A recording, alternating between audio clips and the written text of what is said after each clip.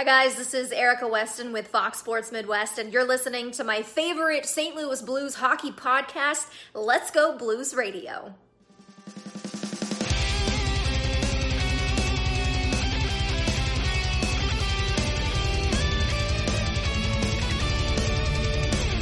Hi there, everyone. I'm Haley Wickenheiser, and this is Let's Go Blues Radio, Past to the Future.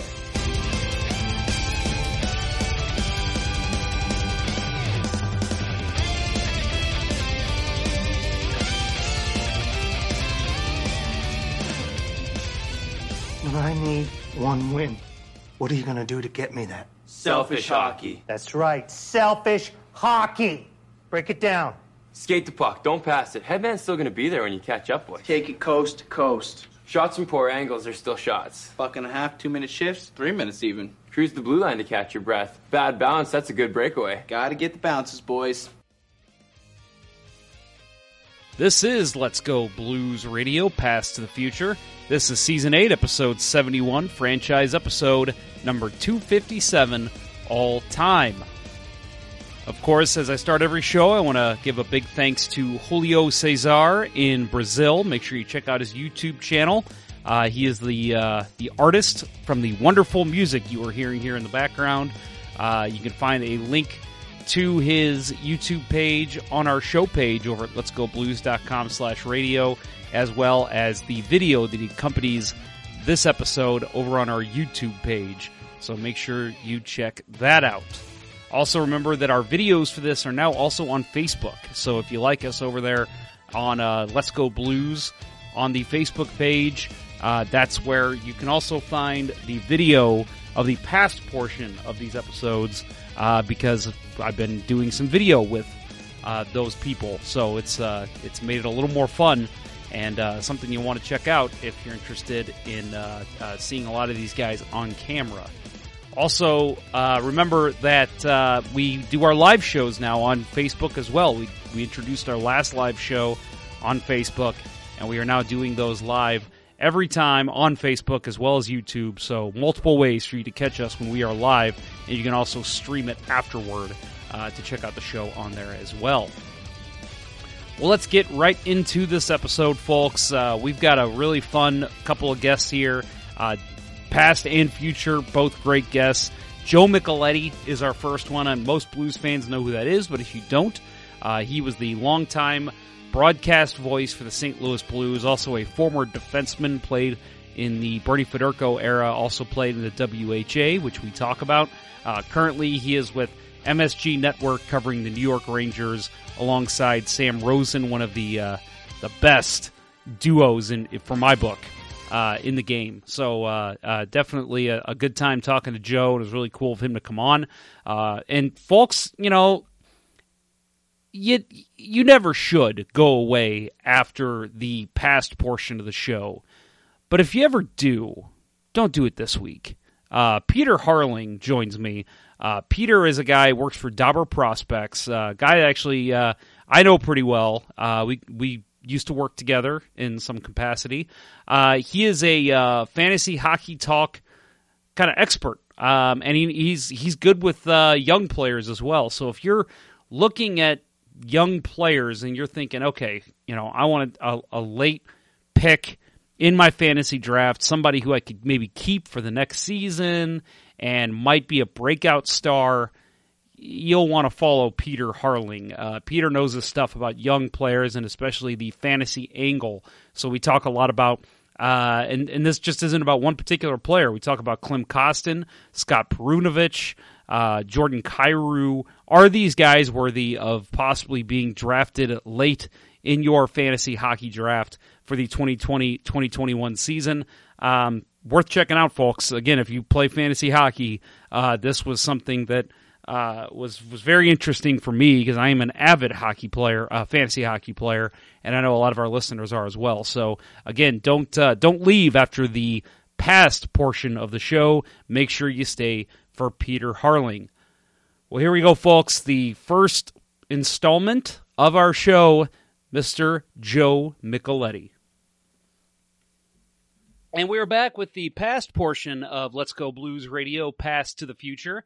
I've been joined by some pretty awesome people so far for this whole process during the COVID-19 break.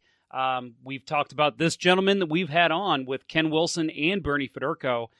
Joe Micheletti joins the show. He's a former Blues defenseman, and he was a Blues analyst in the 1990s. Also spent some time as an assistant coach with the Blues, now with MSG Network. Joe, thank you very much for joining the show. Hey, Jeff, always a pleasure. Thank you. Yep, yeah, I'm even hearing your voice. I'm like, oh man, I'm going back to the days of Ken Wilson and Joe Micheletti on the microphone. That was, those were just some great days, and I think back of those times, and really it was fairly early in my career. I was lucky enough to get started in the broadcast business by the great Dan Kelly, and we lost him way too young. But what a way to get started in the business. And at that time, it was almost all radio. So Dan and I spent a couple years together. And then, as you mentioned, I went in the coaching business for a while, and then had a chance to get back into television. And so I had spent 1 year in Minnesota televising the North Stars, and then came back, and then stayed in St. Louis. I was living in St. Louis and commuting.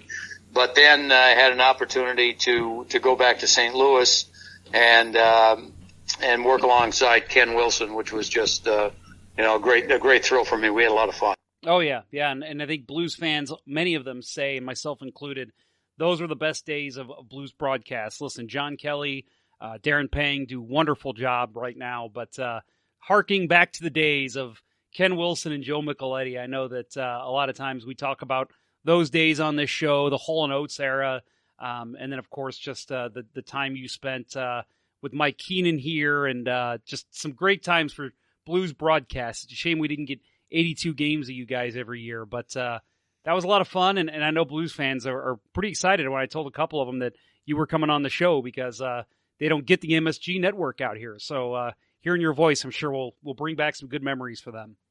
Well, that's nice of you to say, and again, I was so lucky because to get started in a business I knew nothing about with Dan Kelly, and who really taught me what you have to do to work and to treat this as a new profession, and don't think just because you played the game that you can continue to refer to that and get by. You can't if you want to be good at it. So Dan gave me a lot of really hard, tough lessons, but cared about me and cared enough to want to teach me, and I respected his profession and what he, the way he works so much that I basically did whatever he told me to do, and he taught me how to work, he taught me how to prepare, and that was something that to this day I still do the same things, even though I'm in an industry that continues to change and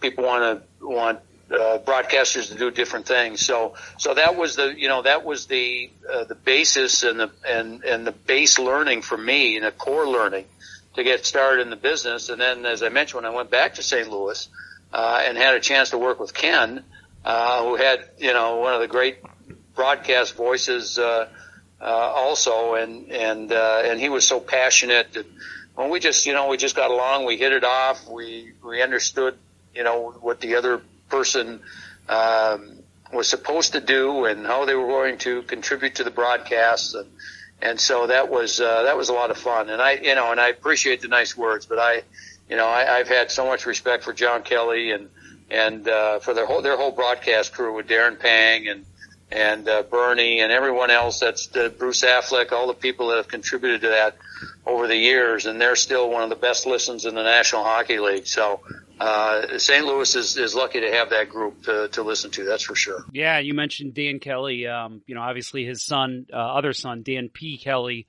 broadcasts up in Chicago. We had him here down in St. Louis for a while, and then obviously, like you said, John Kelly. It's funny because every now and then when you hear their voices, sometimes when they get excited, sometimes if they're kind of monotone, you do hear the Dan Kelly Sr. coming out. So that I'm sure for you, I don't know how close you are to the Kelly family now, but learning your trade from one of the best to ever call the game, Dan Kelly, has to be special for you. Well, I consider Dan Kelly is the greatest hockey broadcaster of all time. So, you start there, and I'm not just saying that because I worked with him, but there's a lot of people in this game that had worked with Dan over the years, both on Canadian television, U.S. television, radio, you name it. And he was the voice of the National Hockey League for so many years. And, I know people, especially up in Canada, talk about Danny Gallivan and, and then there's Bob Cole and there's some great broadcasters.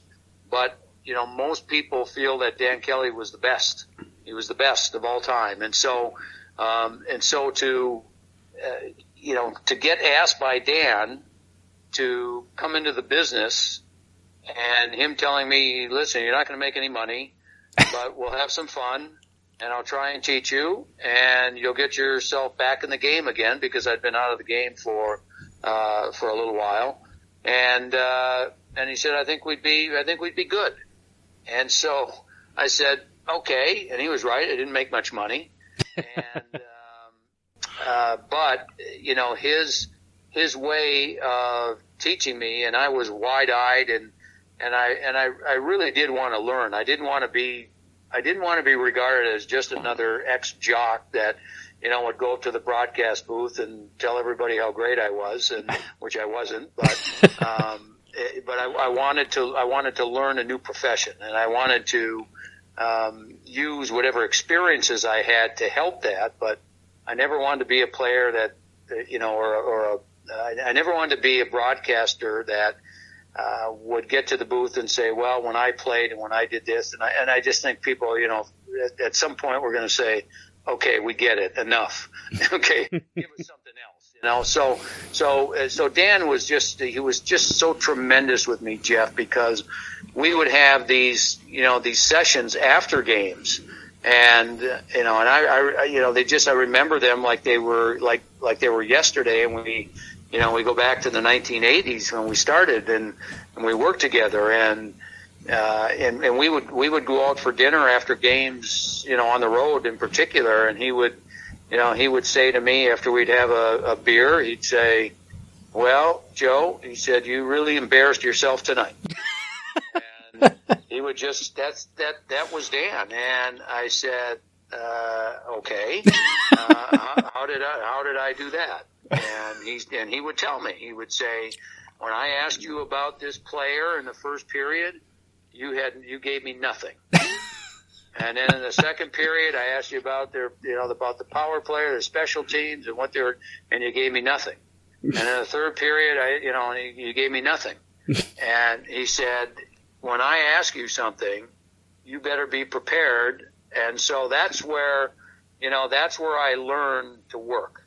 And that's where I learned to be prepared and to, and to study the game and to talk to coaches and to talk to players. And I remember a gentleman who I got started with actually in television, a guy by the name of John Shannon, when I went to Minnesota to work television games, which was my first year, 92, 93, I believe it was, working television. And John had worked with Dan Kelly up on Hockey Night in Canada, and John moved from Calgary to Minnesota to run the television there. And I remember John telling me a story, and not a story. He just said to me one day, he said, this is the thing about being an analyst in the game. Your job is 24 hours. It never ends. There's always another story, to find. There's always something else to get.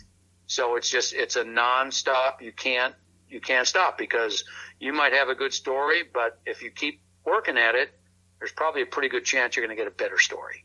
Right. And so I was really fortunate to start with Dan, then to get that help from John Shannon, who was our producer, and then to move on and work with Ken and all the other people. I mean, I've been lucky enough because most of the people I've worked with have all been Hall of Famers. So that makes it a pretty fortunate position for me. Yeah. And when we had Ken Wilson on, I asked him, why in his opinion, why people thought you and Ken did such a good job on the call together.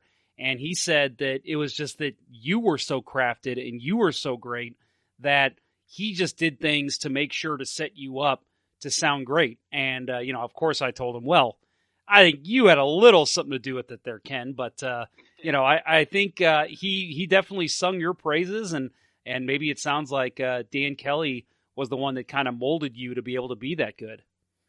Yeah, Dan was the one that got me started and gave me an idea, because the first game that Dan and I ever worked together was a preseason game in Peoria, Illinois, where the Blues had their farm team at the time. Right. And it was the Blues in Detroit. And, I had never worked a game before. I didn't know the first thing about it. And you know how it is in St. Louis. We all got so spoiled listening to Jack Buck. Yep. And when Bob Costas was there, and Dan Deerdorf doing the Sports Open Lines, and Dan Kelly, and you go down the line of all these great broadcasters that we had in St. Louis, and the thing about them is that when you would watch the games, or you would listen to games on the radio, or you would listen to Sports Open Lines, they made it sound like it was just a conversation that they were having. And that you had this feel, at least I did anyway, which was the mistake I made. You just had this feel that, okay, I know how to do this. I'll just go into the booth, and when it's my turn to talk, I'll talk. Yeah. And I was so wrong, because what you get to understand by going through that working process is how great these guys were, because you knew how hard they worked to make it sound like it was just something coming off the top of their head. But this was all, hard work and research and talking to people, and, that helped them prepare and become as great as they were. So I was one, like so many other St. Louisans, who were spoiled by the great broadcasters there. But I learned very quickly in that first game, when Dan threatened to fire me if I ever said something again. And he did. It's actually a true story. And I'll tell it to you briefly, because I know I'm rambling on here, but when you ask me about these things, there's so many things that come to mind, and I get so appreciative of all the people. But the first game that we worked in, that game in Peoria, it was about 7 minutes into the first period, and the Blues scored, and Dan, he had that patented that patented goal call of his, and he was right in the middle of it when I said something. And he looked at me, and he went to a commercial break, and he said to me, if you ever do that again, you're fired. And I said, what did I do? He said, don't talk when I'm talking. So I learned a lesson. But again, this was, I don't want Dan to come off and sound like he was mean-spirited. He wasn't at all. In fact, what he was this is someone that cared so much about his profession that when you came into his office, which was the broadcast booth, you better be ready to be professional, which is what he taught me. There's two teams out there. Don't be a homer. Be professional and be prepared, and that's how you do a game. And so that's what he taught me, and it's something I'll never forget. And so then, to go from there to then with Ken Wilson, and I appreciate what Ken says, but he's so full of crap. I was the one that would sit there and listen to Ken, and I would have to almost pinch myself and remind myself that I'm working, because he had such a fabulous call that and what he did that is, that was done so well that a lot of broadcasters have trouble doing this, because they never want to stop talking. There's a lot of play-by-play broadcasters out there that not only want to do the game, but they want to analyze and they want to tell stories, and they don't want to share the microphone. And that's, and Ken was one who, knew that he was going to call the game, and that he's right. He would set me up for stories that we either talked about, or that, the information we got together and talking to coaches or players. But he allowed me to do my thing, and it worked, because I didn't want to do what he did, and he didn't want to do what I did, but we cared about how good the broadcast was, along with the rest of our crew. And you can't be good unless you have a great crew, and we certainly did that. Yeah, no, 100%. Like I said, I think the entire production of watching old 90s games of the Blues was something to behold. I mean, really kind of, to me at least, ahead of its time in terms of the coverage that we got here in St. Louis. We were spoiled. You're seeing it more now, the kind of analyzing of the game you see. But back then, you watch other broadcasts, it wasn't always like that. And I think Blues games, it definitely was, with Ken's just fluid, good voice on the microphone, and then your analyst's skills coming into play definitely made it something worthwhile for Blues fans. And I wanted to go ahead and ask you about when you left St. Louis in 1998 to join the New York Islanders. What made that decision for you? I know that you had, like you'd said, kind of made St. Louis home at that point. What made you decide to go work for the Islanders? Well, it was interesting times, because what had happened was that in 1998, while I was doing Blues games, that February, I was working the Winter Olympics in Nagano, Japan.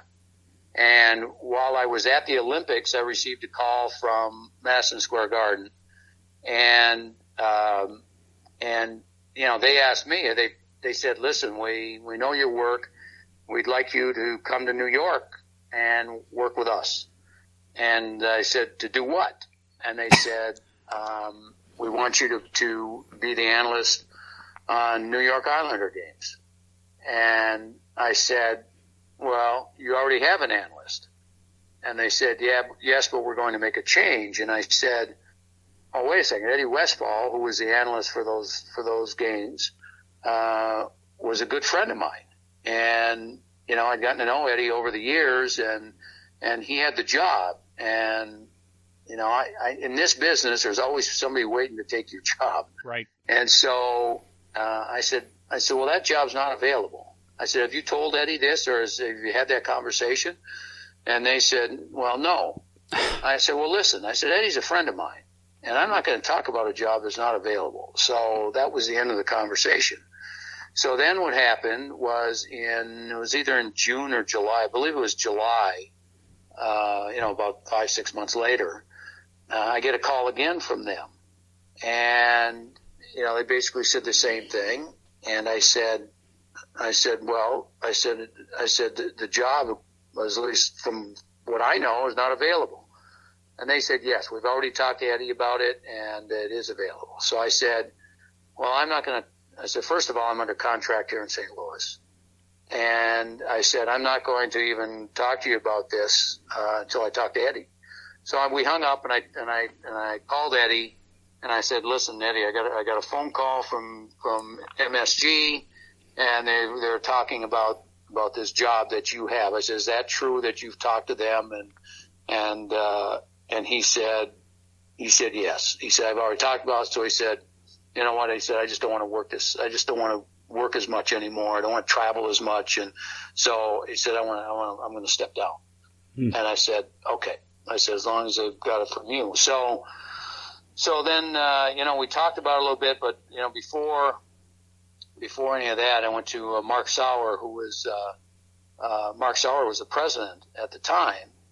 And, because I was still under contract, and, I'm trying to think who was running, Fox Sports, Jack, Jack was, I'll think of his name here in a second, but he was running Fox Sports. And so I first went to Mark, and I just said, Mark, I said, I got a phone call about, going to New York and working for Madison Square Garden. Jack Donovan, by the way? Yes, Jack Donovan. Okay. Thank you. Yep. Thank you. I apologize to Jack. That's okay. For forgetting that. But, so I said to Mark, I got a call. And he said, Joe, if Madison Square Garden ever called me to go work for them, he said, I would go. That's what he said. He said, it's one of the great opportunities that you'll ever get. He said, because the old saying is true. If you can make it in New York, you can make it anywhere. Yeah. And he said, it's the media capital of the world, and if they want you for a reason. So he said, if you work that out, he said, you know what? He said, he said, you can go with my blessing. And so I said, okay, thanks. And that was really kind of Mark. And I didn't know what I was going to do at the time. I mean, this was all, my kids were young. My daughter was 9. My son they were 11 and 13. My daughter was 11. My son was 13. My wife from St. Louis, kids born in St. Louis. We've been there a long time. It was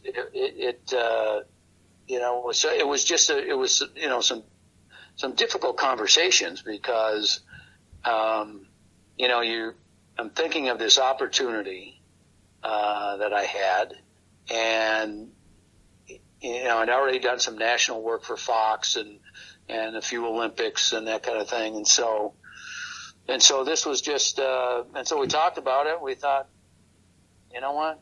Why not give it a shot?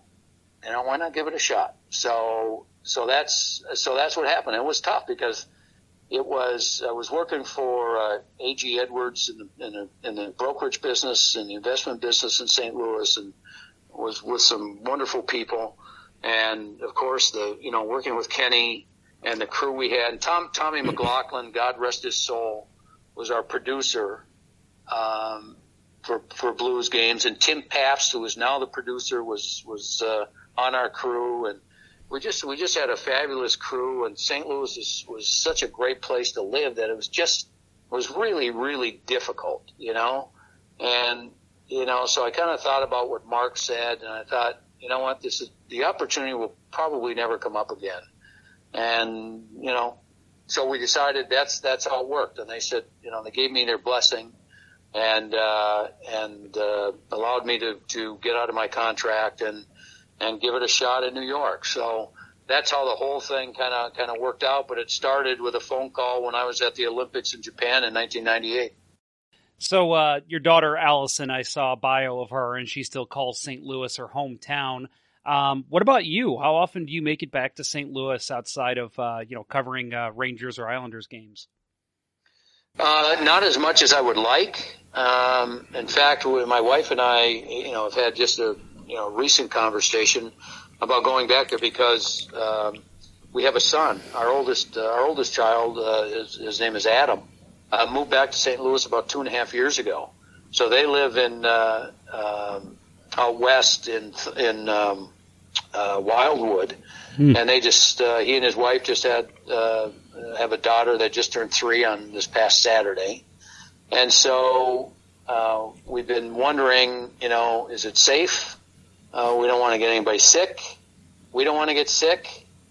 We've got these games coming up that we're hoping that the NHL starts again, so I've got to really be careful not to get sick. And of course, New York is the hot spot for the virus, and so I don't get back there enough. But I still have a lot of friends. In fact, just this morning, I've got one of my good friends back there, Sam Alioto. We spent about 15 minutes on the phone this morning.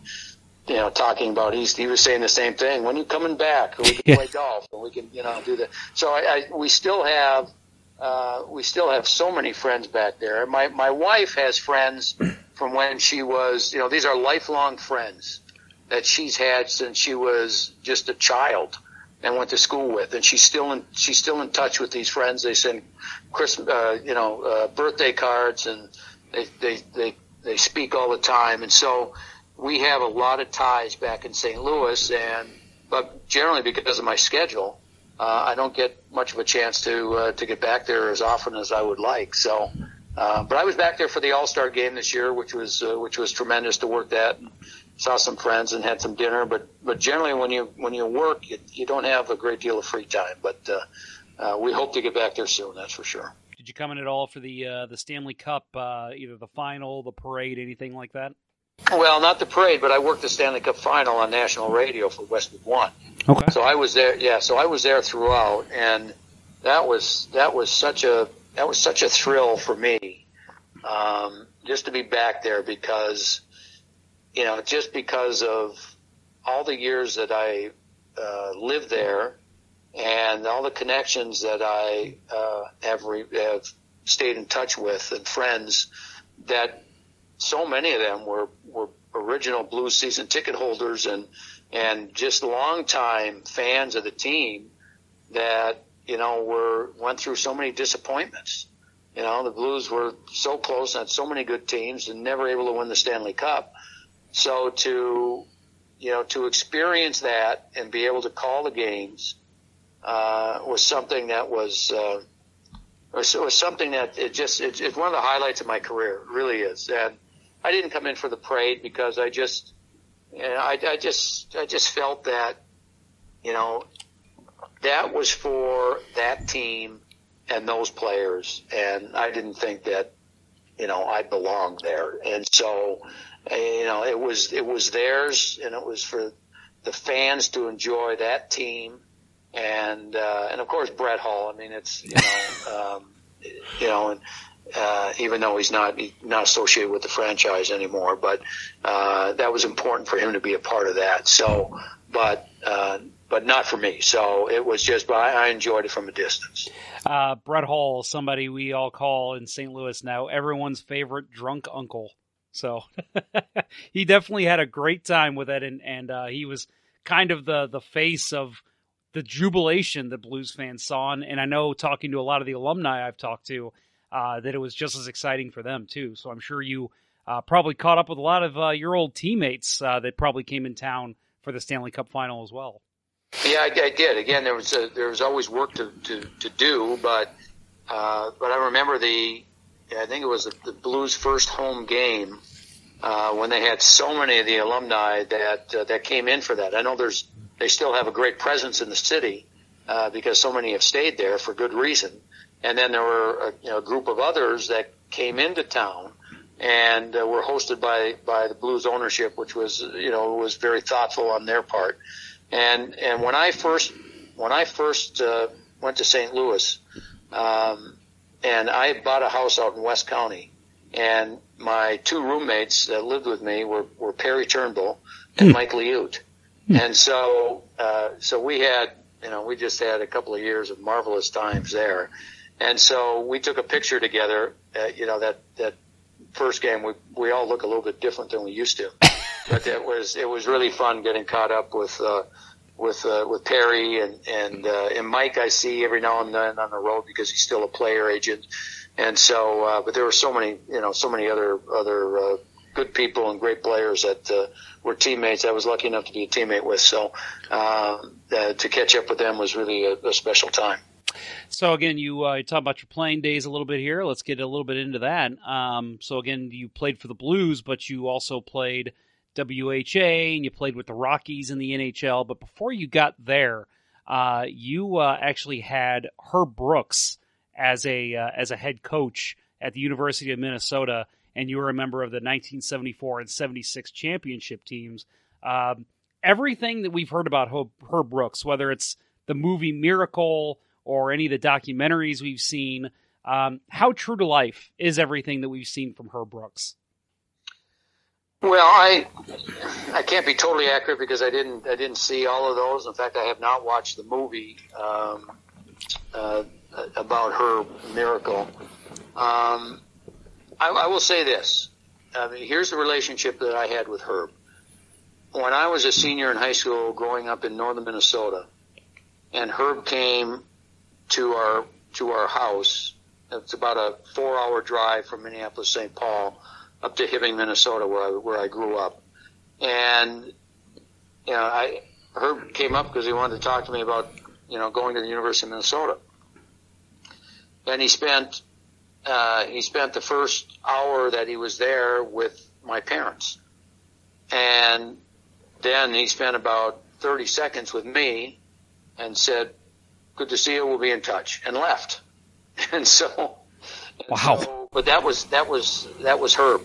He wanted to make sure that the family knew that if their son was going to be involved with his program, he wanted the parents to know what he was all about and what he thought was important and the type of character he was. And so my parents fell in love with Herb.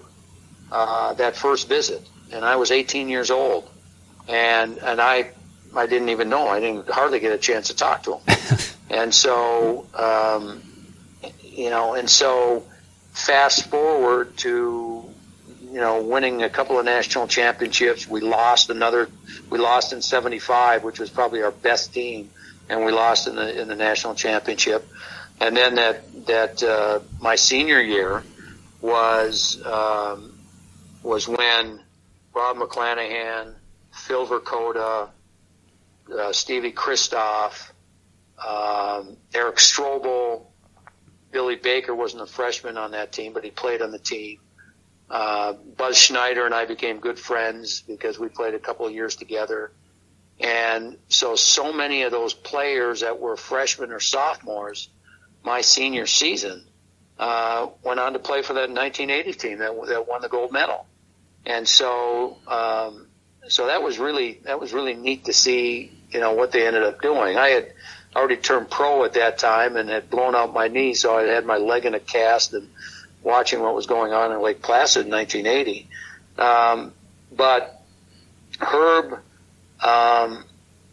when my father passed away suddenly back in the early 90s, Herbie showed up in Hibbing. There was a blizzard in Minnesota, which to no one's surprise. Right. But Herb drove through a blizzard and came up to my father's wake and spent about 3 hours with us. And this was in early April, so he was still, working at things to do. But he took the time to do that. And so he became like a brother to and I'm one of nine kids. So he became like a brother to my brothers and my two sisters. And he was like a son, to my parents. And so he did that. It's something I'll never forget. And then, back in 2005, when my mother passed, it was about 10, 12 years later, he was working for Pittsburgh at the time, the Pittsburgh Penguins. And I remember getting a call. He left a voice message on my phone, and he said, Joe, I'm so sorry to hear about your mom. I just started he said, I'm calling you from Montreal. I just started a 3-week scouting trip for Pittsburgh, and I'm sorry, but I'm not going to be able to be there. And that's the message he left. So guess what? A day later, wake up in northern Minnesota and we get another snowstorm, and guess who shows up? Herb. And so we had, a special relationship, and I was his captain my senior year, and I learned a lot about the way he thought and the way he treated people and why he treated people different, and the thought process as to how he could push certain players to be better and how he couldn't push others because they were too sensitive, and how he would use certain players that he knew he could push, but he was really sending a message to somebody else. And it was fascinating to hear, some of the things he did. He didn't tell me everything, obviously, because I would have taken it and become a great coach myself. but he gave me an opportunity. He opened the window a little bit to kind of look into his mind and get an idea of what his thought process was. He was a brilliant guy, and cared deeply about his players and their families. And he was way ahead of the game as far as the game itself. I mean, he was a student. He became a student of the European game and the Russian game and the Czech game, long before anybody else in the U.S. and Canada, for that matter. And even when I played for him, he tried to combine those styles with the North American style, puck possession. But as he used to say, he says, you got to have some street fighters on your team too to win. And so we had that combination, and he, again, when I still think back in 1980, I just shake my head and wonder how the heck did he do it. Yeah, no kidding. Unbelievable. Still something that I watch and get shivers when I see, and I'm sure you're the same. So again, after you leave college, you you go on, play professionally. Something that, again, I kind of brushed over this earlier, that a lot of people may not realize about you is you actually played in almost as many WHA games as you did in the NHL. You were with the Calgary Cowboys and the Edmonton Oilers for 142 games in the WHA before moving to the NHL. I'm always interested when I look back at WHA, and I think I might be wrong here, but I think you might be the first person we've had that actually played in the WHA. So what was the difference like when you went from WHA to NHL? Is there a difference in play? Was it a huge curve in terms of skill and talent, and in terms of travel, anything like that? What was the difference between the two leagues like? Well, I played for, I played with Wayne Gretzky for a year, so in terms of talent, it was fine. Now Wayne was only 18 at the time, but I would say this. I mean, there's no question that it was a competing league, and Bobby Hull was the first big player to, the first real marquee NHL player to leave the NHL and go to the World Hockey Association. And he went to Winnipeg and formed a line with two fabulous players in Ulf Nielsen and Anders Hedberg, two great Swedish players that later on had wonderful years with the New York Rangers and were tremendous players, and Lars-Erik Kjellberg on defense. So the league was an excellent league. Were there as many, high-end top players in the World Hockey Association as there was in the National Hockey League? No, there weren't. But you know what it was? It was a league where it gave me an opportunity to play. And the reason I say that is because I was drafted. My rights were owned by the Montreal Canadiens in the National Hockey League, and at the time, they were, they had gone through, winning 4 consecutive Stanley Cups. And I played defense. And here's who Montreal had on defense. I won't name all of them because I can't, but I'll just give you a few names. Larry Robinson, Guy Lapointe, Serge Savard, Brian Engblom, Bill Nyrop, who was a Minnesota kid, and there were probably a few others. So here I was, and Montreal offered me a contract, but they offered me a 2-way contract. And the contract was, if I made their team, they would pay me $75,000 a year. If I didn't, then I'd play in the minors and make $25,000.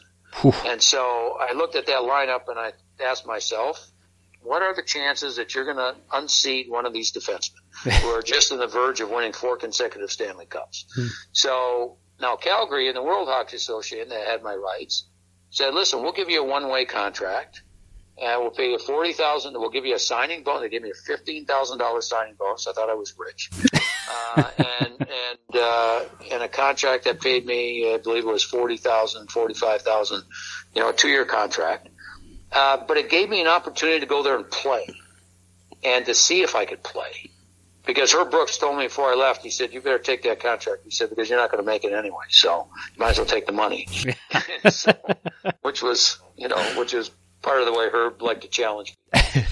So I went to Calgary. I played, I don't know, about 22 games. It was in March. I joined them after we lost out in the playoffs with the University of Minnesota.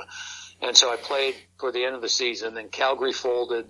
I ended up going to Edmonton for 2 years, and it was a fabulous experience. Glenn Sather was our coach. He had just coach and general manager. As I mentioned, Gretzky ended up joining us. We had a cast of characters that Glenn would bring in, veteran players. Ace Bailey, God rest his soul. We lost him in 9/11 on one of the airplanes. But he was one of our players.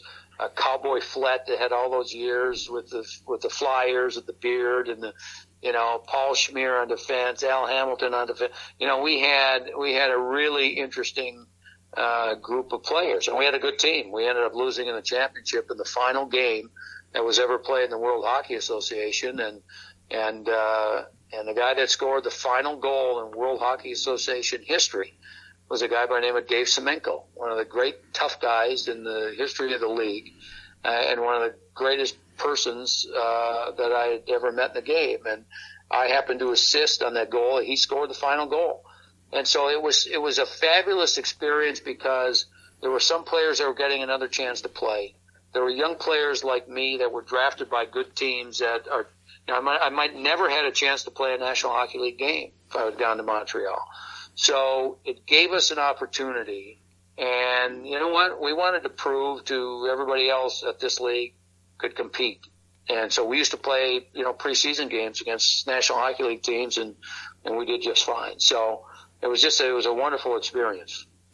I want to go ahead and give you a side note here that I actually, on my YouTube channel, got a hold of that game you're speaking of, the last WHA game, Game 7 of that series against Winnipeg. So if you've not seen it, I'll have to send you that link because I'm sure you would love to see that.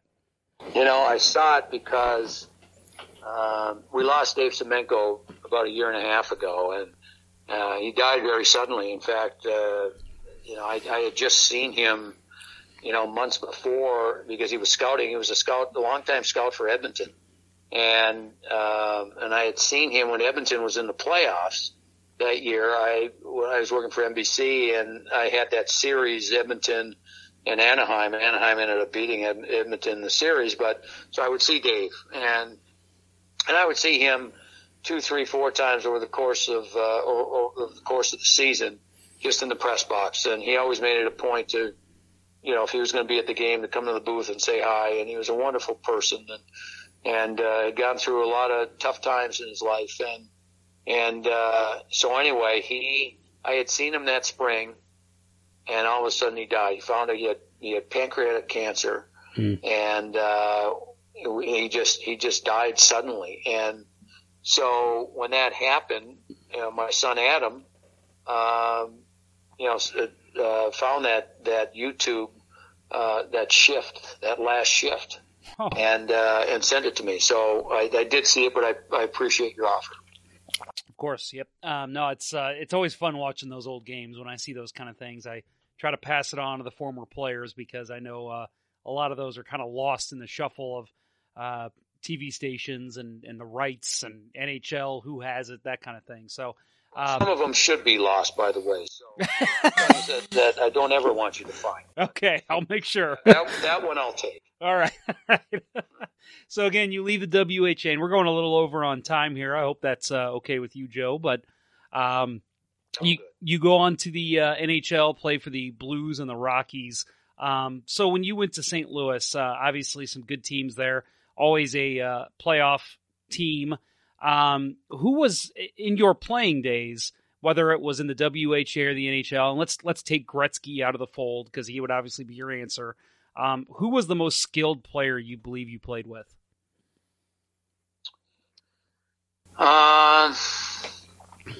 That's a good question, but I would say that, and Wayne was just an 18-year-old, and so, we found out how good Wayne was when we would have these after practices, we would bring the nets into the blue lines and play 2-on-2 or 3-on-3 after practices. We'd do that for hours, and then that's when we found out how good Wayne really was, because he was just an 18-year-old at the time and had a big target on him, but still, he just, he did wonderful things. So, you could see his greatness and that he was only going to get, he was only going to achieve more as he got older. But in St. Louis, there was, for me, there was nobody like Bernie. And, he could do so many great things, and, but the subtlety of some of the things that he did on the ice was really impressive. How he could take a hit behind the net, protect the puck, and then make a great pass to somebody. And that is a skill that is so underrated and a lot of times unnoticeable. But the great players have ways to do things like that. And thinking ahead and yet, in the middle of chaos and, everything happening so fast and it being a physical game. And especially back then when, the game was played so much differently than it is now, where you could hook and hold and chop people and do all that. And so I think, the greatness of players, I think, shows when they're having a bad night and they're not playing like they normally do, and they're still a factor in the game. And that's what Bernie would do. And so, he was certainly complimented with Brian Sutter, on his left wing, and Brian could do so much, and including help protect Bernie physically, but just his intensity and Brian was a good goal scorer, as when you look at his stats. And so he could create space for Bernie. And then Bernie had a few, at least when I was there, had a few other, Blair Chapman on his right side, Tony Curry on his right side, and Wayne Babbage every now and then. And so he was to me the most talented player. And then of course, the years Mike Liut had in goal in St. Louis were just fabulous. This was a guy that you just shook your head at when it looked like it was going to be a sure goal by the opposition. Somehow, he just never, ever gave up on a play. And that's why he was so beloved in St. Louis with the way he played, and so beloved by his teammates because of all the pucks he stopped. So in 1987, again, you retired from the NHL a little before that. You joined the Blues as an assistant coach with Jacques Martin behind the bench. Next year, you mentioned Brian Sutter. You coached under him. Spent 4 years as an assistant coach. So I wanted to ask you if there's any chance of, if you think you'd ever want to get back behind the bench, or are you happy where you're at as a broadcaster? Yeah, not at this point. And I don't say that with a negative slant towards coaching, because there were some things about it that I loved. It was, and again, that opportunity only came up because Barclay Plager got sick. Mm-hmm. And, when Barclay, now I was fortunate enough because my first year in St. Louis, Barclay was the head coach. Mm. And then he flip-flopped places with Red Berenson, and I loved playing for Red also. And so, Barclay was so great when he had time as an assistant to work with. And especially, and Barclay was never known as a great offensive player, but he was a really smart coach when it came to the power play, and taught me an awful lot about the power play and how to run it, and what you should be thinking and where to get to the different places on the ice. And so when Barclay got sick, that left a void in the coaching staff, and so I was asked if I was interested in taking that role, and so I did. I left the broadcast booth and took that role, and I really enjoyed it because it was back in the old days of when technology was so much different, and I would take the game tape, the old VHS game tape, home with me, and I would stay up until 1, 2 o'clock in the morning, breaking down the tape. And then you'd have to physically mark, the numbers on the counter that, where you wanted to show someone, whether it was a forecheck or a power play or whatever it was. And that was, the old grinded out ways of using videotape to help coach. And so then you could have some good one-on-one time with players. And so that was, I enjoyed that. I think the thing that, with me, I was so used to basically being my own boss, both in the investment world and even in the broadcasting I was doing. I had no restriction. When I was with Dan Kelly, he told me this is, as I mentioned and told you some of the stories, that I was learning how to work, but I didn't have anybody telling me what to do. That was up to me. And once Dan got across what this was all about, then everything was up to me. I could work as much as I wanted to in order to get better, but I never had anyone said, you got to do this and you have to do this. And at 3:00, you've got to, you've got this appointment. And so I had a lot of freedom with both jobs, both in the investment business and in the broadcast business. And so I found the coaching to be somewhat restrictive to a certain extent. And I just felt that I needed to get back to kind of calling my own shots. And so I guess at times I think I could have been a little bit more patient and just wait for the opportunity. And then again, that says nothing about working with Jacques Martin or Brian Sutter. I mean, they were, both good friends and both, really good coaches. And Brian was, he coached same way as a player, just a great teammate. And but the thing I did learn is that there is a huge difference between being an assistant coach and being the head coach, and being the guy that's got to take all this information, and then the final decision is his. And so a lot of people don't understand that, but they're two totally different jobs. And so, again, it had nothing to do with them. They're just, good people and good coaches, and there was just strictly my decision. So again, you're with MSG Network now. You can find Joe on Rangers broadcast now, correct? You're the color commentator, still with Sam Rosen, is that right? Right. Yep. Been together. Well, if we finish this year, this is our 14th season together, and prior to that, when I was working Islander games for 8 years, I was with Howie Rose, who was a tremendously, underrated play-by-play man, and was wonderful to work with, and has done New York Mets radio now for just about his entire life, and continues to work that. So again, I mentioned earlier how, when I just think of my career in the broadcast business, I think, okay, I start with Dan Kelly, and then Dave Hodge, who was a fabulous Canadian broadcaster, and he was the Bob Costas of Canada.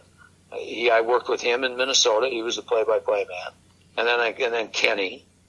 And then all the other people I had a chance to work with, Howie Rose, Sam Rosen, Kenny Albert, the national games within Doc Emmerich. Mike Emmerich and I worked an awful lot in the 98 Olympics, and had a great experience doing 2 games a day, and it was high stress, and we still get a chance to work together now and then, and John Forsland, and I just been really, really fortunate to be able to work with so many talented people that have made me better. Yeah, and I wanted to ask you that. So you mentioned the Olympics, 94, 98, 2002, 2006, and 2010 is what I have listed. I'm sure you've probably I don't know if you were involved in the 14 or 18 Olympics, but no. 2010 was the last Olympics I worked. Okay, so you've done a lot of Olympics, obviously covered a lot of good NHL teams. Looking back at your career, and obviously it's not done. We still got plenty more years left of hearing Joe Micheletti on the microphone. But what would you say is maybe the biggest moment or most exhilarating sports event you think you've covered? Well, that's a really difficult question because I think I've covered like 20 or 21, something like that, Stanley Cup Finals.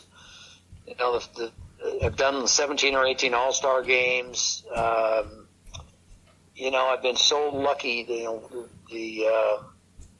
Olympics. I think the Olympics were probably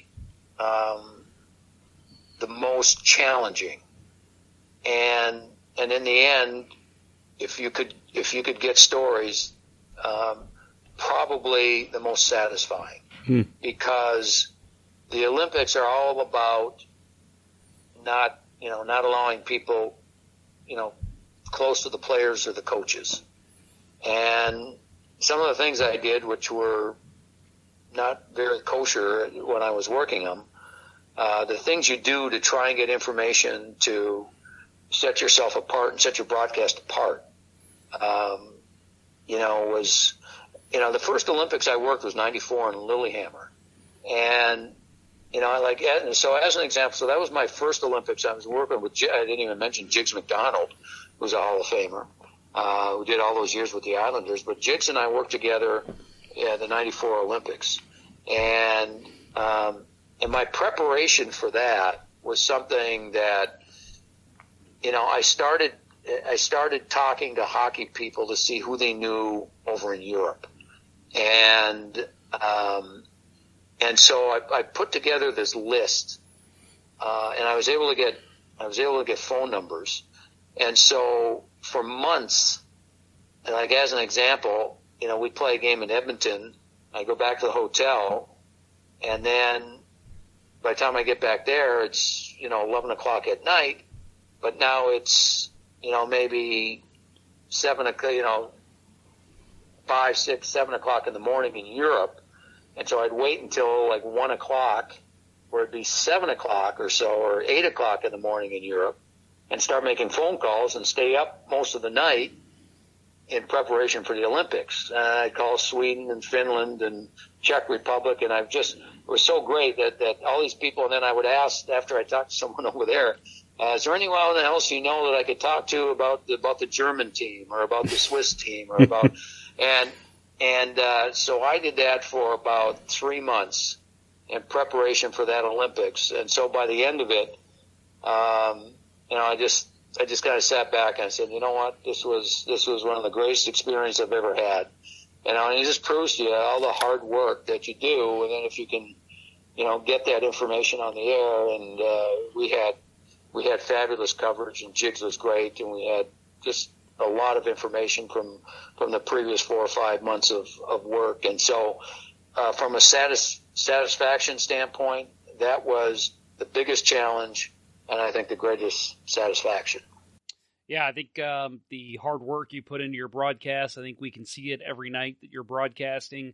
I think a lot of people take for granted. Again, you mentioned Darren Pang earlier, even John Kelly, the play-by-play, and just all the people who have put, broadcasted Blues games and games across the league. It's a hard game to cover. So seeing you hearing about all the effort you put into it, I think people can see, when they watch your broadcasts, that it's not just, I know hockey, I play the sport. It's a little bit more than that, and I think it bleeds through pretty well. So, Joe, this was a lot of fun for me, and I really appreciate you coming on the show. Best of luck to you with MSG Network. Is there anything, I want to give you plenty of time to tell our listeners if there's anything you'd like to promote, any side projects, social media account, anything like that, where people can find you. I've had this discussion and sometimes argument with many, many people. And over the years, including my current employer, MSG, when Twitter became, a hot topic, and, my bosses would have these meetings, and they'd say, we have to get you on Twitter. And I said, why? Well, fans want to hear from you, and, you need to get, and I said, I don't want to go on Twitter. I have no interest in going on Twitter. And, well, why? I said, well, because by the time that I'm going to take to go on Twitter, I can be doing something else. I can be getting another story, or I can be spending the time with my family. And I've always thought, and it's changed a lot. And don't get me wrong. I mean, Twitter is it's a good place to get information. I know that. But I have never had a Twitter account in my life. I think a lot of times it's self-serving, mm-hmm. which I have no interest in. I don't care. They'd say, well, you go to all the morning skates and you talk to coaches and you talk to players, we could just have you tweet something out. Or if you don't want to, we can have somebody else, you can tell them what you learned and then they can tweet it. I said, okay, so I'm going to have someone else write something and it's supposed to be coming from me. And I'm supposed to trust someone to do that. And I said, I'm not doing it. And I said, here's the other thing. I said, have the company Twitter account tweet out that Joe was at the morning skate and he talked to some players and coaches, and he's going to give you the information tonight on the air.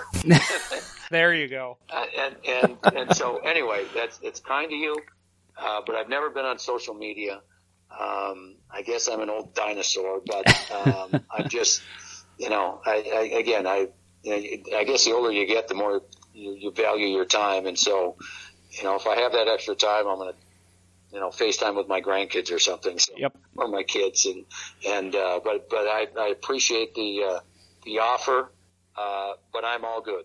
Okay. I'm all good. This was great fun, and I thank you for giving me the opportunity to talk about a lot of great people in St. Louis and some wonderful experiences that I had, and so that to me is what it's all about, and I appreciate that, and I'm good with everything. Thanks. Awesome. Yeah, we look forward to hearing some of your calls. And for anyone who has NHL TV or the Center Ice package, I'm not even sure if that's what it's called anymore for cable subscribers, make sure if you get a chance to watch MSG Network, tune into Rangers games. Again, Joe is with Sam Rosen, who is a fantastic call himself.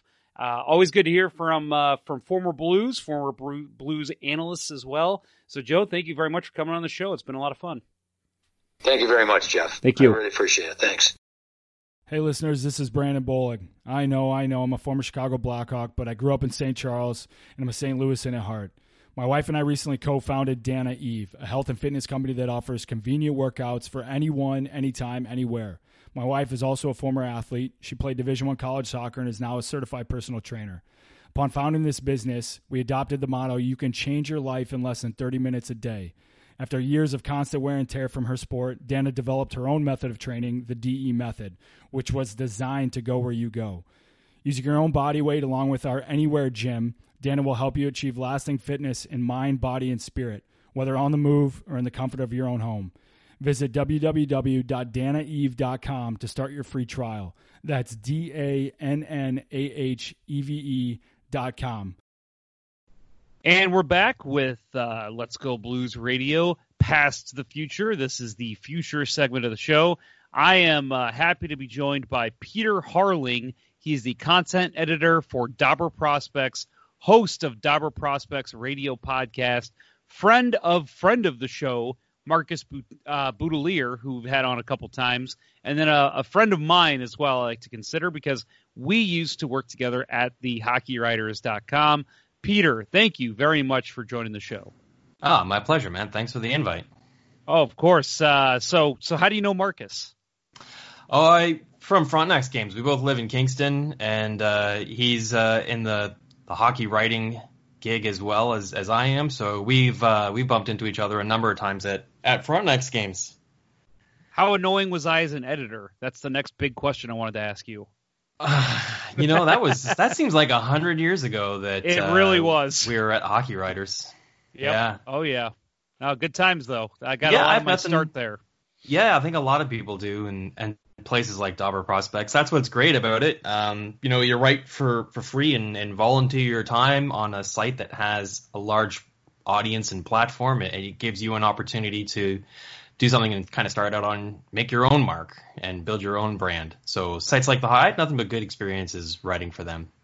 Oh yeah, agree. Yeah, we've seen a couple people who've kind of made it to where they want to go because of some of the stuff they've done with the Hockey Writers. So why don't I go ahead and give them a little plug? Anybody who's never checked out the HockeyWriters.com, it's a great site for and a friend of the show, Stephen Ground, hosts the Two Guys One Cup podcast. Yes, Peter, that's the name of a blues podcast. It used to be Two Guys No Cups, so they had to change their name. But yeah, he writes over there, so they do a good job. But more importantly, Dobber Prospects and the Dobber Prospects radio podcast is where you can find Peter. He is I consider him a fantasy expert, a young player expert, and the angle we're going to take here today is kind of what young player should be in your eye as a fantasy player on the Blues roster. So Peter and I were talking that there's a lot of Blues fans who like to just draft Blues players, and there's nothing wrong with that. But maybe you're thinking, okay, last round pick, who am I going to take a chance on? Do I go with Kyrou? Do I go with Kostin? There's going to be a couple other names that pop up that we'll talk about here, but that's going to be kind of the basis of this conversation. So right out of the gate here, Peter, I wanted to ask you, in your mind, coming into camp for 2020, 2021, who is the number one prospect you think outside of maybe Kyrou that's going to make the Blues' roster? I'd have to go with Scott Perunovich. He's signed his pro contract after playing in the NCAA for a couple of seasons. He's coming in hot. He's a two-time NCAA champion. He won World Junior Bronze. He was just named the Hobey Baker for the top player in all of college. And I think he's 21 years old now. So, he's not like an 18-year-old rookie coming in. And I think he could be one of the Blues' top offensive defensemen in a rookie season. Kind of almost as good on the same sort of lines as you saw last year with Makar and Quinn Hughes. That's high praise coming about those two with comparing him to those two guys. Now, Perunovich is a guy that we've talked about on this show already a couple times, and most importantly on one of our Past the Future episodes. He is a guy that's not just from Peter, from around the hockey circles we're hearing a lot about. What's most impressive about his game that you've seen?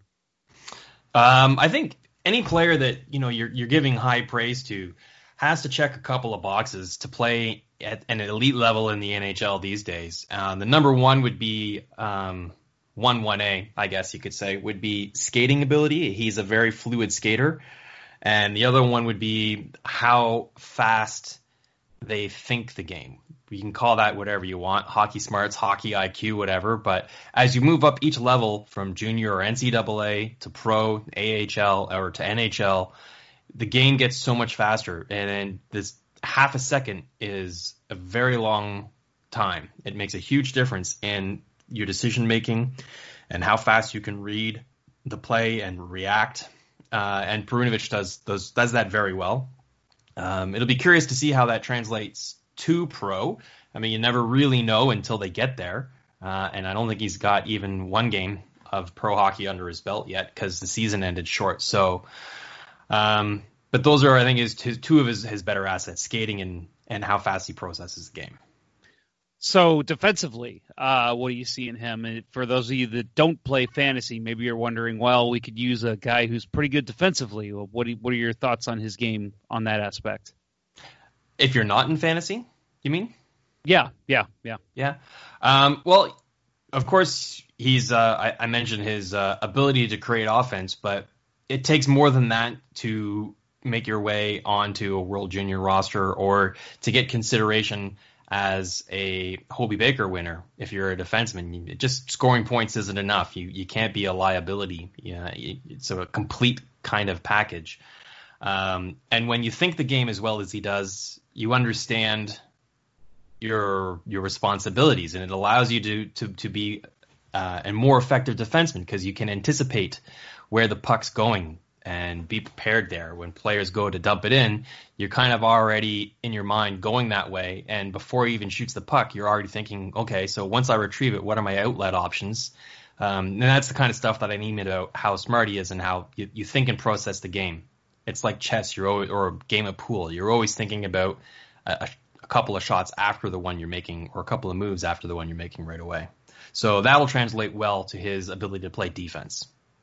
Now, somebody that we definitely want to talk about here, especially in terms of fantasy, is Jordan Kyrou, a guy who stepped in this past season. And, he was told at one point by Doug Armstrong he just needs to find a place to live in St. Louis because he is staying put. What are your thoughts on Jordan Kyrou in terms of being a fantasy hockey pick? So he's going to cut his teeth in the NHL. And he's already got, I think he played about 30 games in the NHL so far. So, he's not a spring chicken. He's got 2 full seasons of pro under his belt now. And, coming from Sarnia in his final year, he was a 100-point player. 10 points in 7 games for Canada at the World Junior. So I look at things like, ability to score that many points in the World Junior playing against your elite peer group. That bodes really well. He's about a point a game as a rookie in the AHL in his first season, and then follow that up again this year with point a game in the AHL, and then 9 points in 28 games for 21-year-old, I think he is, maybe. That's pretty impressive. So there's certainly some fantasy relevancy on his file. I think what you want to do, though, is take a look at the Blues depth chart and think, okay, so he's got center right wing eligibility. How far up the depth chart can he go? Who does he have to knock out to get a top 6 role? Is that in the cards for him this season? And then, of course, as well, what kind of deployment will he get on the power play? So you got a good preview of that last season. You can go to whatever fantasy site, Daily Faceoff or Dauber's Frozen Pools, and you can see what his line combinations were for the end of the season. And, if he's playing on fourth line, then maybe you want to temper your expectations a little bit. But if he was playing with top 6 players, then, you might be able to get a good value out of him if people are sleeping on him a little bit because they're not so familiar with him. So most people who listen to this podcast have probably seen him play at least one game. Speed, quick hands, all of that, just the whole package offensively, at least in the AHL, we've seen him be able to pull off some great stuff, but still waiting for that to happen in the NHL. When you see a player like Jordan Kyrou, who's kind of excelled in every level of hockey, and like you said, not too bad point totals right now in the NHL. What do you tell fans who are maybe concerned by him not coming in and lighting up the scoreboard right away? Do you think this is a just kind of wait and see what you got thing, or do you think this is the kind of player we're going to see, a 9 points in 28 games? I think you should see an uptick in his point per game production. The biggest jump you can make is going from junior hockey to the AHL, or straight to the NHL. But it's a bigger jump going from junior to the A than it is going from the AHL to the NHL. So you look at how he produced in the OHL was impressive, 100 points. But there's 16-year-olds in that league, right? So that was in his final year. So he's a 19-year-old. He's a senior in the league. So you would expect him to put up a significant amount of points, and he did. But then can he carry that over into a tournament like the World Juniors on a team like Canada that is extremely deep? And it's not like you got a player coming out of the CHL scoring a point per game for Belarus because he's the only player they have, right? He had a tremendous quality of competition to get significant ice time in that tournament. And he lit it up, 10 points, right? And then, like I said, he lit it up in the AHL. So I'm confident that he'll have the ability to, once he's got his feet wet, once he's gained the confidence and trust of the coaches, once he's kind of learned the ropes and maybe starts getting a bit of a playbook on some of the players in the NHL and knowing what to expect. This is only his second year at the pro level, so he's getting pretty seasoned now. Look for him to have a much more productive season in his sophomore year in the NHL, or full rookie season, I think it may be, because he only played 28 games. Something like that, yeah. So Klim Kostin's another name that Blues fans have become pretty familiar with. Saw his first little cup of coffee in the NHL, scored a goal even this past season. But people keep wondering, because I think a lot of people expected him to step in a lot sooner and be an NHL contributor, but he has not gotten to that point yet. Do you think that 2020, 2021 is the year he makes that jump? Right. So my thoughts on him go all the way back to the draft and how he was expected to be, close to a top 10 pick. This is the year that the NHL had the green room, and so he's sitting backstage, and he almost didn't get picked in the first round. He was picked 31st overall. So, and then having interviews with people like Bob McKenzie at the draft, I was asking, so who are some players you think could step into the NHL right away? And everyone was saying, Klim Kostin in that group. He's big, he's strong, he can play two ways, he's versatile, he's NHL ready. Okay, so you have high expectations for the draft, and then he gets almost missed in the first round. But everyone comes back and says, that's okay, not sure what happened there, but expect him to be in the NHL right away. Well, now you fast forward 3 years later, and he still hasn't made it, and he's got 4 games played. And he's been okay in the AHL, right? Like 20, 30-point kind of guy in the AHL. So that's not tremendous, but depending on what kind of league you're in, maybe you need to just reassess what you're projecting with him to find the right value. Is he going to come in and be a top 6 player and score 80 points in the NHL? I would say no. Could he come into the NHL and have, 10 or 20 goals and then 80, 90 penalty minutes in a season and give you about 1 to 2 hits per game and give you a whole bunch of peripheral stats if that's the kind of league you're in? Hell yes. And I think that he's paid his dues at the AHL. I haven't seen a lot of San Antonio AHL games living in Eastern Canada. But, from all the reports I read and from what I have seen and watching him in the World Juniors last year, he looks like he's developing quite nicely. And I don't think there's a problem with players adjusting to pro hockey in North America. And keep in mind, he's also coming from Russia. So not only did he have to adjust to pro hockey, smaller rinks in North America, but there's the whole language thing, the culture, the food, quite a bit. So the fact that he hasn't full-time made the NHL after 3 seasons isn't a red flag for me.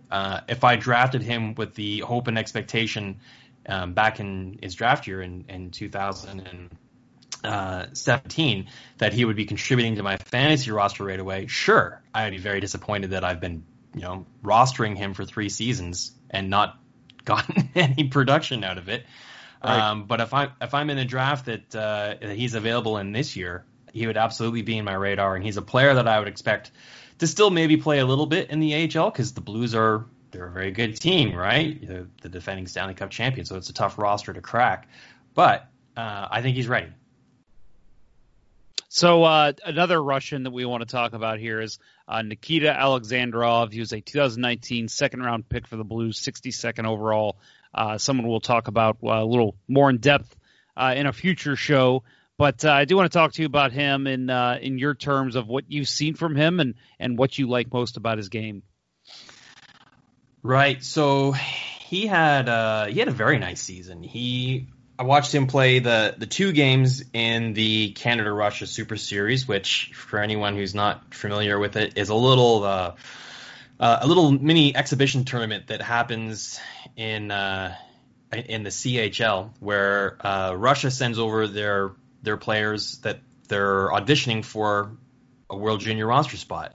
And they add and subtract players as they play across the CHL. They play 2 games in the Q, 2 in the O, and 2 in the Dub. And so he made the Russian team for the 2 games that they played against QMJHL All-Stars, basically. And it's the same thing for Canada. They use this tournament as a final audition and showcase for the World Juniors. And he was impressive. Not quite as impressive as Hovanov and Zavgorodny, where they just absolutely dominated those games. But he looked really great. He put up a point, and it helped earn him a spot on the Russian World Junior roster, where he didn't disappoint there either. He put up 8 points in 7 games in the tournament for Russia. He's been a point-a-game player for the last 2 seasons in the QMJHL, playing for the Charlottetown Islanders, and he wore a letter this season as well. I'm pretty sure he's got 1 more season to go. He's only 19. So I think he's got 1 more year to go of junior eligibility. He's played 3 seasons. I'm not sure if he missed his first year of eligibility playing back in Europe.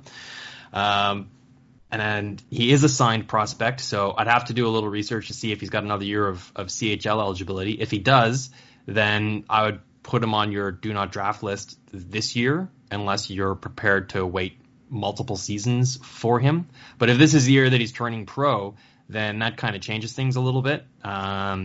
He'll have some seasoning in the AHL to be sure, at least a season. But you might get a pretty good preview of what he's got at training camp, NHL exhibition. I don't know if they have that this year. Yeah, we'll see. Yeah, or whenever that all comes back. But he's a good little bit undersized. He's not a big guy, 5'11", so he's not too small. And he's got a pretty good skill level, and he's smart. He thinks the game fast, and he's reliable defensively as well. So those are some things that I think translate well for him to pro hockey. So something that I'm going to make sure I share with our listeners, so make sure you check out our social media channels, because I'm going to share an article that Peter was involved in for all the Dobber Prospects 2020-2021 Dobber Prospects organizational rankings 25 through 20.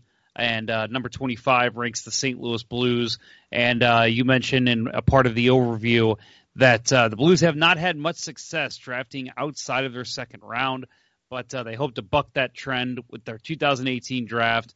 And for fans that may not realize, that includes Joel Hofer, Hugh McGing, I forget Lafayette's first name, and Tyler Tucker, who is somebody that we've talked about on the show and we're very high on. But I want to talk to you mostly about goaltending. So we mentioned Joel Hofer in that, a late round pick, and everybody kind of knows what happened there in the World Juniors when he kind of stole the show for Canada to win gold. What are your thoughts on Joel Hofer? And obviously he's got quite the mountain to climb. We've seen Jordan Binnington step in and be the number one goalie for the Blues. Jake Allen is still backing him up, and then you got Billy Husso and Evan Fitzpatrick in the AHL Springfield team. So where does Joel Hofer sit in terms of quality goaltenders amongst the Blues? And do you see him taking a crack at the NHL anytime soon? Okay, so yeah, I can see him taking a crack at the NHL. He's got 3 seasons of junior under his belt, so he'll be back in the dub this year. So that's something you can look for there. He is a signed prospect though, and with the players that the St. Louis already has in goal, there's no rush on this player. So my first thought is a lot of people think that he's just come out of nowhere. It's like, who's this Joel Hofer guy? He made Team Canada, and then he kind of stole the job away from Nico Dawes after he a little bit, and they threw in Hofer as the backup, and he kind of ran with it and took him to gold, which is true. That's how it happened, but it's not like he kind of came out of nowhere. He was already a St. Louis Blues draft pick, a 4th round pick, which is not insignificant, and goalies tend to not get a lot of respect or love at the draft. They almost never go in the first round, and that's right about when you start seeing your run on goalies going after the second round. So he's got a pretty decent pedigree. His performance in the WHL really improved this season, playing with Portland. His goals against average dropped below 3 for the first time in 2 years. But, he made Team Canada for a reason. Team Canada was aware of how good he was. It wasn't by default because they didn't have anybody else. There's a lot of other good Canadian goaltenders in the system that they could have gone with. So he's a player that I like, and I think he's got a good upside. But goalies take a while. So I would expect that, he'll go back into the CHL this season, and then he'll probably play in the ECHL the year after that. That's pretty standard SOP for goalies coming out of junior, though, because you can only play 2 per team, right? And you look at what San Antonio's got in goal, in their minor league system already. Like I said, Husso and Fitzpatrick are options that are a little bit more seasoned, that are ahead of him on the depth chart for now, but I think you might consider Joel Hofer as having maybe a higher long-term upside, potentially. There's still a lot of development to happen between now and then, but it's not out of the realm of possibilities. So now we ranked him 5th out of our top 10 prospects for the Blues. Now, this is a fantasy ranking, and so we take into consideration things like age, and so Evan Fitzpatrick and Billy Husso are a lot more older and established. They're closer to the NHL, but their upside is maybe a little bit more in focus than Hofer's is. So we kind of lean towards Hofer as being the higher fantasy upside at this point. So I wanted to ask you one more question, Peter, before we wrap up. And I'm going to kind of throw you a knuckleball here, but I know you, I know your style, I know you're ready for it. In terms of the 2020-2021 season for fantasy in all of the NHL, if somebody's wanting to make a dark horse pick for somebody who's going to maybe challenge for the Calder, or maybe even somebody who's already in the league that could just put up a ton of points, that's young, who would if you want to list a couple players, that's fine, but anyone come to mind off the bat here? Wow, that's catching me off guard. I'm that kind of guy. What can I say? Yeah, that's all right. I think what you want to do is you want to look at what's their opportunity, right? So who's a player that's maybe graduating, a prospect that's graduating to the NHL, and has an opportunity in that organization that doesn't have a lot of roster blockers. So some of the challenges I mentioned earlier with the Blues was, they're the defending Stanley Cup champions. They have a deep roster. It's hard for rookies to crack that team. So Morgan Frost is a player that I'm pretty high on. He does have a little bit of quality of competition in Philadelphia, but if you just look at what he's done throughout his career, he seems pretty destined to be a high fantasy impact player in the NHL. The Russian goalie trio, Ilya Sorokin, Igor Shesterkin, and Samsonov in Washington, those three guys I think are in short order going to win out starting roles on their respective teams. With Samsonov, you're looking at whether or not they sign Holtby, who's a UFA after the season, is going to be a challenge there. Kirill Kaprizov is maybe an under-the-radar player for someone who isn't in real deep fantasy leagues. He's been a Minnesota Wild property for a while. He's been playing over in the KHL, lighting it up, leading that league in scoring, and is coming over to North America.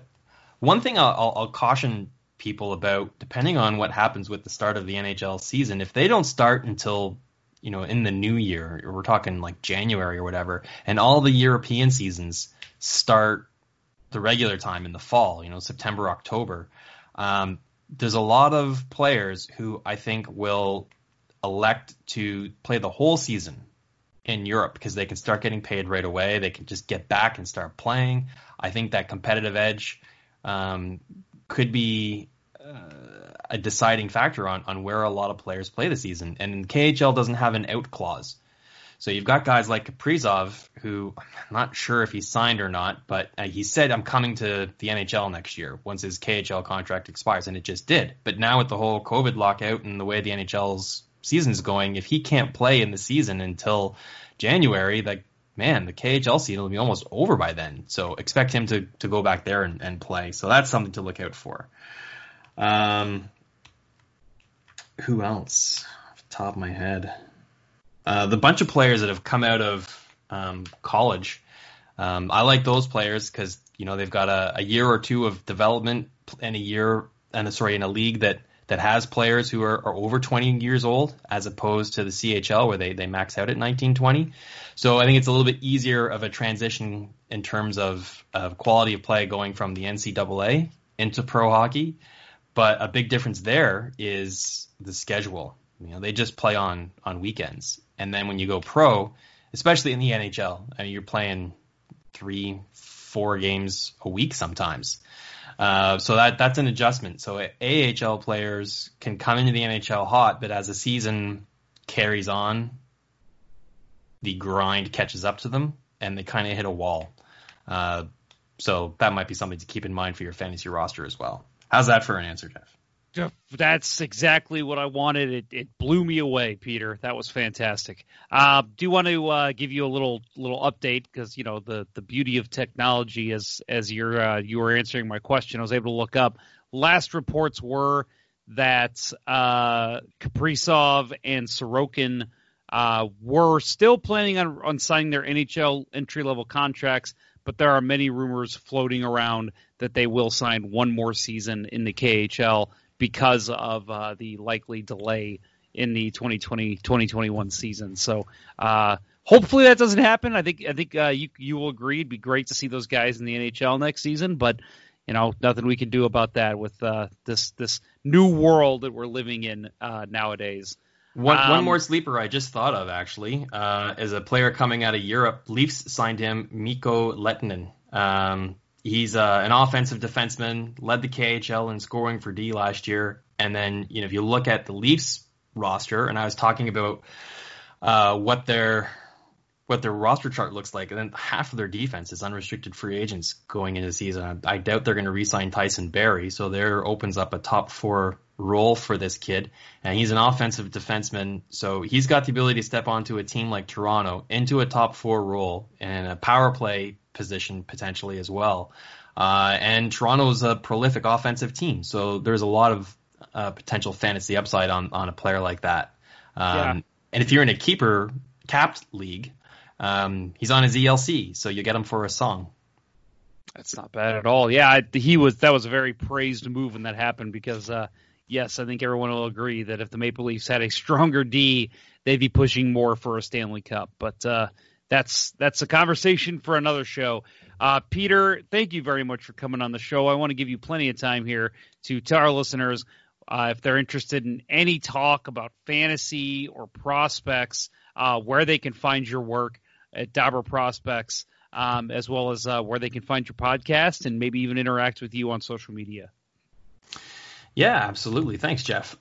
So I write for Dobber Prospects. I'm the content manager there. And one of the couple of the latest things that have been happening there is we released our fantasy hockey prospect report. You can find that on either Dobber Hockey or Dobber Prospects. Just click the shop button and you can buy that, subscribe to that PDF. It is a super, super useful tool. If you're looking for prospects in fantasy hockey, it includes, the top prospects for each team, and the review on them is all just totally geared towards fantasy hockey. And it has about the top 100 players for the upcoming draft, the 2020 draft. I just put out a massive series of articles that you just referenced, the organizational rankings. It's a series of about 5 to 6 teams per post, and it includes their prospect depth chart, top 10 prospects, other fantasy relevant prospects, and then an overview of what the organization looks like, where they're at in their evolution of player and prospect development, what's their history like, who are some of their little further breakdown on some of their top fantasy relevant prospects. And then, of course, I do a podcast, Dobber Prospects Radio. I'm a little bit sporadic with the release schedule of episodes. I banged out a whole bunch when I was on COVID retirement, but now I'm back to my day job, so things have kind of slowed back down again. But some of my recent episodes include an interview with Steve Seftel, who just published a book called Shadow.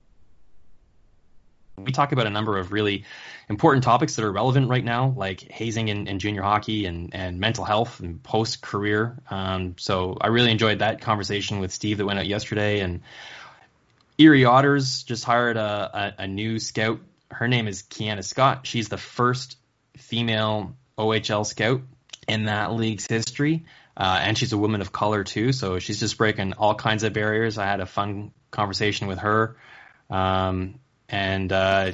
Yeah, you can catch that on Dobber Prospects Radio is the podcast. It's pretty much anywhere you get your podcast from, Apple, Spotify, etc. So DPR_show is the Twitter handle for that. And my Twitter handle is Farling, PHARLING. And yeah, that's where you can find me. Awesome. Well, thanks a lot, Peter. I appreciate you coming on, and it's always nice catching up with you. Yeah, right on, Jeff. Thanks very much. Yep. Well, I again want to thank Joe and Peter for joining the show. Make sure you check out letsgoblues.com for multiple reasons. That's our show page, letsgoblues.com/radio.